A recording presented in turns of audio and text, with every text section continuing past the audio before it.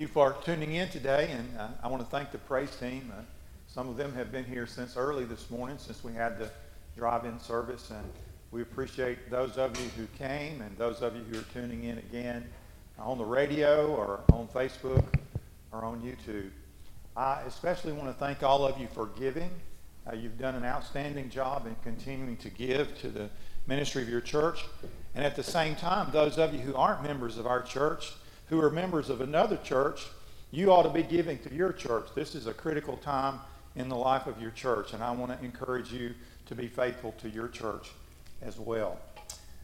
We find ourselves living during a time of crisis. It's a crisis that in one way or another has impacted the entire world. And right now we are fortunate. For most of us, the vast majority of us really in the country, it's not been as bad as it might have been. However, if it's impacted you personally, then it's as bad as it could ever be. Now, there's no way to predict whether this virus will go away along with its impact on our economy, or whether it will come back with a vengeance at some point in the future. It has been suggested by some of our leaders that we turn to God in this crisis, and it has been suggested by others that God is no help to us, and that any progress we make against this virus will be based on actions we take ourselves. I think that most of us would agree that this thing that's going on, this COVID-19 crisis, has all the immensity of something that is of biblical proportions. I'm sure that most of you have heard more than one preacher say this is the most apocalyptic thing that's ever happened in our lifetime. So there ought to be some questions that we're asking as we are still in the midst of this crisis, as we go through it, as we come out of it, even as we look back on it. Is there a message from God for us?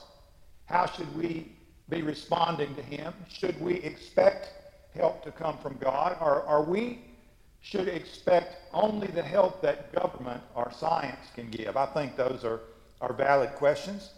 And so in an effort to answer them, I want to call your attention to a time of crisis that arose in the Bible.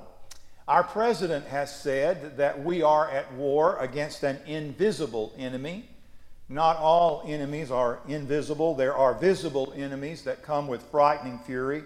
And the biblical crisis that we're going to consider resulted from a visible enemy. It was a king and his army that came against Samaria, which was a city in the northern kingdom of Israel, and brought a crisis to them. His name, by the way, Ben-Hadad, means either son of the Most High, interesting name, is it not?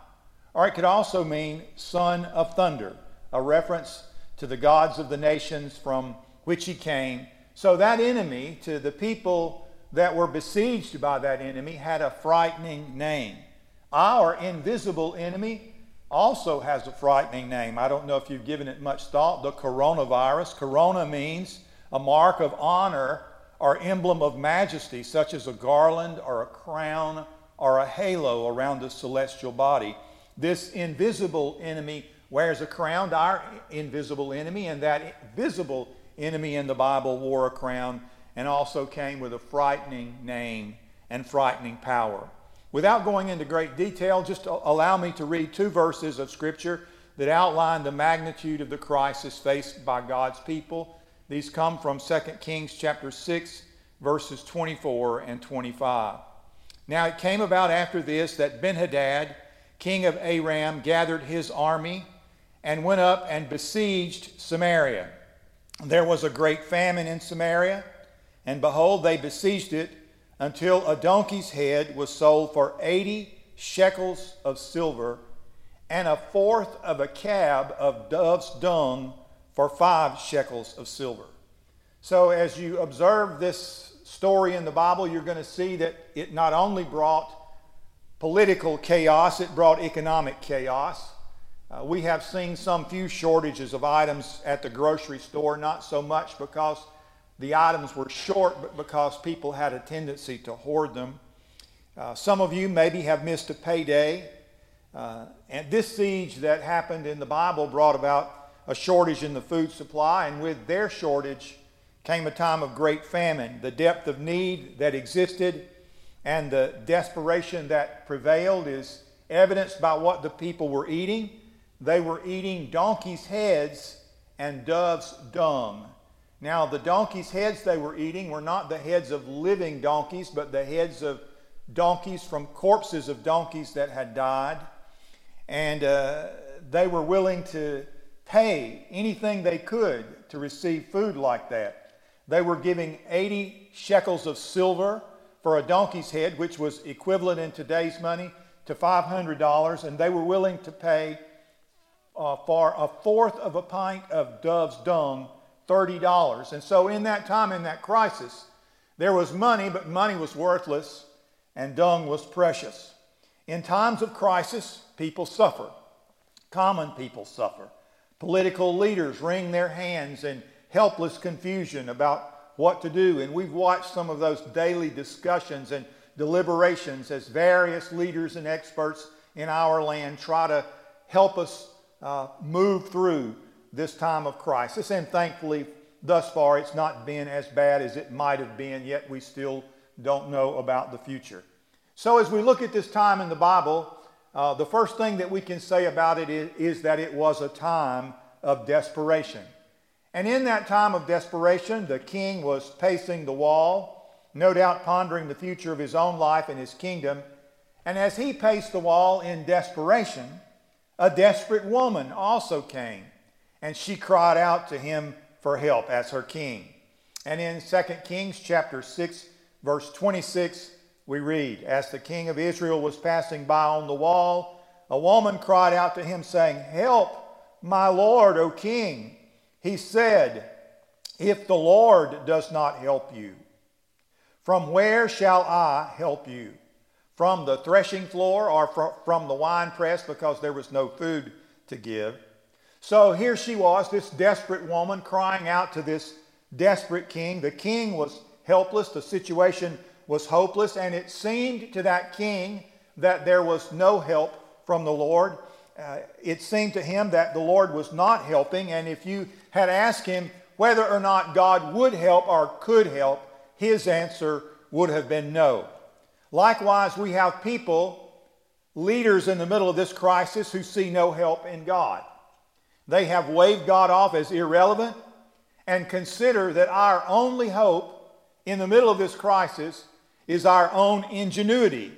But we might remind them that as the facts become clearer, the very reason that we are in this crisis is the result of our own ingenuity and our tinkering with viruses. So here we are, all part of this global crisis.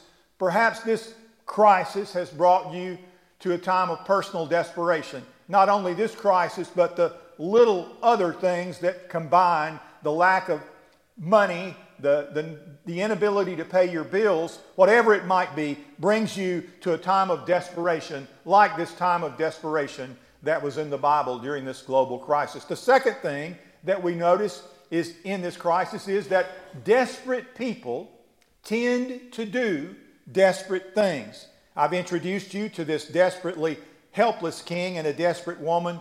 The king had no answer for her. He could only answer her out of his own hopeless and helpless state. Yet in doing so, he failed to recognize how desperate she was. She was desperately hungry, and desperate people do desperate things. Perhaps in your present personal desperation, you're pondering doing something desperate, something that you wouldn't normally do. You seem to have no other solution. You don't know what else to do. So how desperate was this woman in the Bible? I'll let you hear her story. She brought another woman with her to talk to the king, who was equally desperate. And so the king, in verse 28 of 2 Kings 6, the king said to her, "What is the matter with you?" And she answered, "This woman said to me, 'Give your son that we may eat him today, and we will eat my son tomorrow.' So we boiled my son and ate him. And I said to her on the next day, 'Give your son that we may eat him.' But she has hidden her son." That's pretty desperate, don't you think?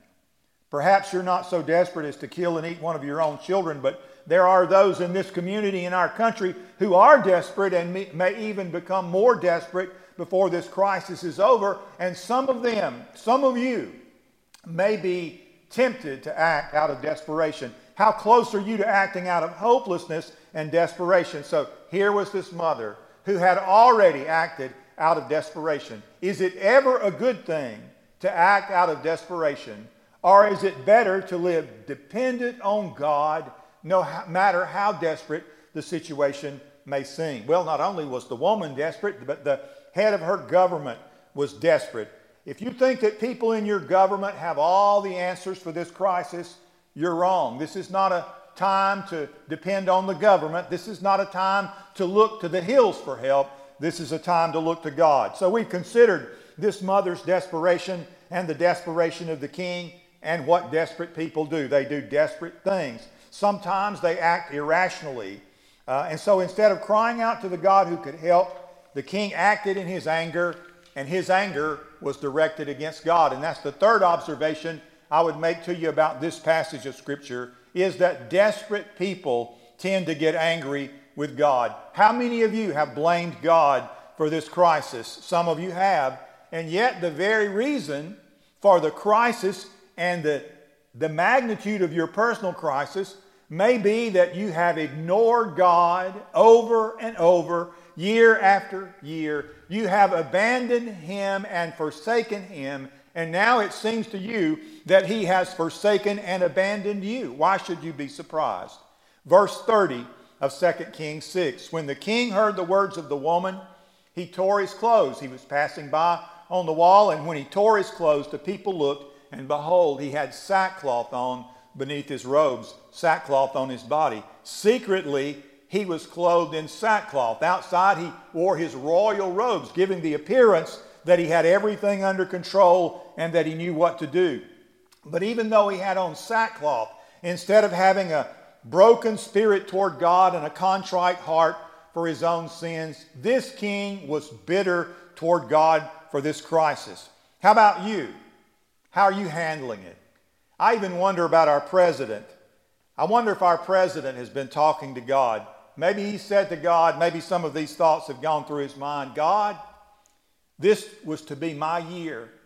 We had the greatest economy in the history of our country. Nobody thought I could do it, but look what I did. Now, God, you have ruined it with this virus. You have brought to us the worst economy in the history of our nation in a matter of weeks.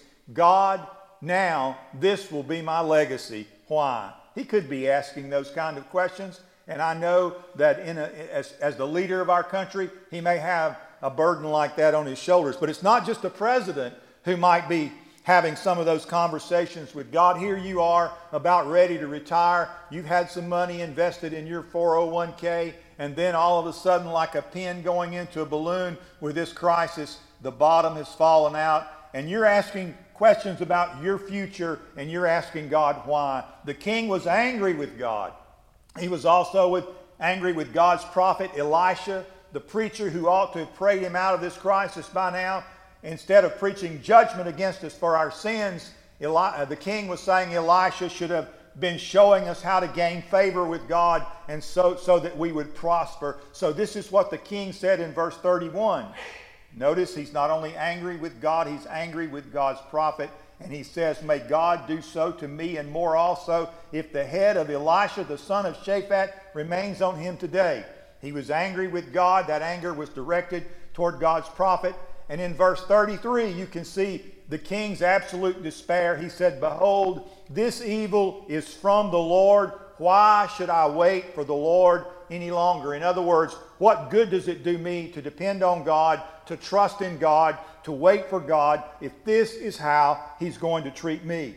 When you and I have waited on God, when our backs are against the wall and we have waited on God to the point of hopeless desperation, it's easy to throw up our hands in despair and do something desperate or to act in anger. Have you ever acted in anger against God, frustrated because of His timing or some delayed answer? Maybe you're there right now, hopeless and helpless. You're ready to just throw up your hands in despair and quit. Has there been a time in the past when you gave up on God and acted out of despair? Is that something that you're thinking about doing now? You see no help in God, no help from God, and so you're going to act on impulse. Is it ever a good thing to act out of desperation, or is it better to live dependent on God no matter how desperate the situation seems? Number 4 in this passage of Scripture, and we move toward the end, desperate people should put their hope in God alone. Elisha said in chapter 7, the story moves to the next chapter. He said in chapter 7, verse 1, listen to the word of the Lord. Thus says the Lord, tomorrow, about this time, a measure of fine flour, which by the way had been selling for 1,000 shekels of silver, will be sold for 1 shekel, and 2 measures of barley for a shekel in the gate of Samaria. The royal officer on whose hand the king was leaning answered the man of God and said, behold, if the Lord should make windows in heaven, could this thing be? Then he said, behold, you will see it with your own eyes, but you will not eat of it. Elisha was speaking for God, and he was saying, I'm telling you what, God can turn this crisis around in a day's time. He can change it overnight, and he's the only one. Now remember, things were so desperate, people were eating their own children. They were willing to pay $500 to eat a rotting donkey's head, or $30 for a fourth of a pint of dove's dung. And here's Elisha talking about God turning it all around overnight. He promises by morning that there will be more than enough food for everybody, and that the crisis will in effect be over. Now every world leader has his own expert.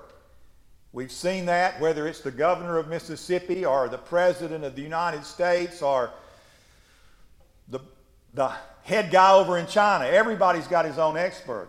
And beside that king was a royal officer, an expert, who scoffed at Elisha's suggestion that God could help in this crisis, that God could provide a miraculous solution to it. In essence, Elisha was saying, if you will look to God and cry out to God, He can do more in a moment's time than you can accomplish with all of your experts and with all of your science and with all of your power. Now, it was impossible from a human perspective. How in the world could the situation so change within a day that tomorrow you could go out and buy an abundance of flour for just pennies instead of when there had been none? What would happen to change that? And the expert, the king's servant, said, if the Lord made windows in heaven, such a thing could not take place. Is that your own opinion about your own circumstances? Not just the world's circumstances, but your personal circumstances. Whatever crisis, your inability to pay your bills, your personal need in your life, your personal crisis. Is it hopeless today and hopeless tomorrow? Is that what you feel? Is that what you've been telling yourself about this crisis or some other crisis that you've been facing? It'll be hopeless today, it'll be hopeless tomorrow, and there'll be no help or no hope in God. That may be how you feel, but that's not what's true. Now, how much more hopeless could anybody have been than the people living inside the wall of Samaria, eating like scavengers and eating dung? But there were some people more helpless and hopeless than they. The saying is, you look around, you can always find somebody worse off than you, and you know that to be true, and it's true in this story, because as we move through chapter 7, we see 4 leprous men. They were lepers. By the way, social distancing is practiced in the Bible. Lepers had to practice social distancing. We read of it. They had to stand at a distance from people. They had to cry out unclean, and they had to cover their mouths. So this is not something new. We're actually looking at something that was practiced in the Bible that we were all practicing. And these lepers had to live isolated from their families. They couldn't live inside the wall where everybody else was living. They were living outside the wall. They weren't eating donkeys' heads and dove dung. They were eating the garbage that people were throwing over the wall. They were absolutely desperate. And so they were desperate to the point of death, and they said, well, look, we've got to make some kind of decision. Things aren't going to get any better for us. And so they decided to go over to the enemy camp. We'll just walk up to the enemy camp. You've heard of people committing suicide by cop. They were going to commit suicide by soldier. They said, How can it hurt if they shoot us? We're going to die anyway. And so they headed in that direction. And verse 5 of chapter 7 of 2 Kings, they arose at twilight to go to the camp of the Arameans, or the camp of the enemy. They came there. Behold, there was no one there. For the Lord had caused the army of the Arameans to hear a sound of chariots and a sound of horses and the sound of a great army, so that they said to one another, Behold, the king of Israel has hired against us the kings of the Hittites and the kings of the Egyptians to come to us, to come upon us.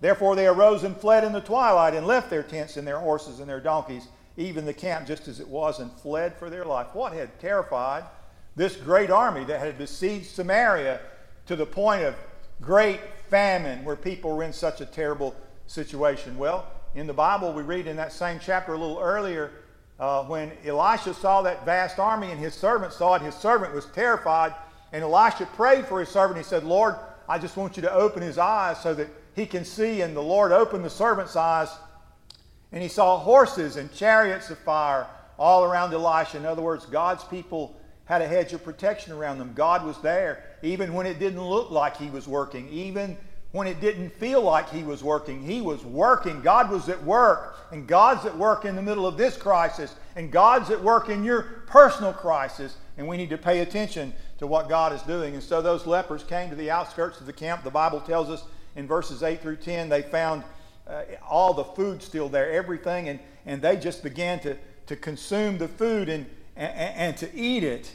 And while they were eating, they remembered the people in the city were starving, and they said, look, we can't sit here like this. If we stay here and we just consume this ourselves, the people in the city are going to die. So they went back and told the message, got the message to the king, and the king said, this has got to be a trap. If you look at verses 11 through 15, he said, this has got to be a trick. This has got to be a trap. The enemy's setting a trap for us. We're all going to run out there to get their food, and we're going to die. But no, that's exactly what happened. God had routed the enemy. It was a miracle. And when they went out there, they found enough food for everybody, just as the prophet had said. So we began to read in verse 16 of chapter 7. So the people went out and plundered the camp of the Arameans. Then a measure of fine flour was sold for a shekel, and 2 measures of barley for a shekel, according to the word of the Lord. Now the king appointed the royal officer on whose hand he leaned to have charge of the gate. But the people trampled on him at the gate, and he died just as the man of God had said, who spoke when the king came down to him. Just as the man of God had said. God turned this thing around even when the experts said, even if God opened the windows of heaven, it couldn't happen. It was a time of desperation. Not like the one we're in, because the one we're in is not nearly as bad. But in times of desperation, desperate people tend to do desperate things. Sometimes they get angry with God. So I ask you again, is it ever a good thing to act out of desperation? Or is it better to live dependent on God no matter how bad the desperation seems? What about that desperate woman who boiled her son and ate it one day before God's deliverance? How did she feel the next day? How urgent is the matter that presses you to act in your desperation? In your hopelessness, have you also given up on God? Are you bitter toward God for some perceived delay in His activity? Will you miss God's abundant deliverance because of your failure to wait in faith? Now, I don't suggest that you dismiss the science of this crisis, but I do suggest that the best place to put your hope is in God. And to our political leaders, I would say, if you will look to God and cry out to God, He will do more in a moment's time than you can accomplish with all of your experts and with all of your science and with all of your power. Our hope, our help comes from God. And we need to be looking to Him. I hope that you will look to Him in the days ahead, not only in the midst of this personal crisis, but as we get beyond it. And I hope that you will be asking the question, what is God saying to me personally? What steps do I need to be taking? What adjustments do I need to be making in my life? And I would encourage you, if you've never put your faith and your hope in the Lord Jesus Christ as your Savior, I would encourage you to do that today. Because if it's not this crisis, if it's not this sickness that gets you or gets me, something is coming, and one day it will. And you need to be ready.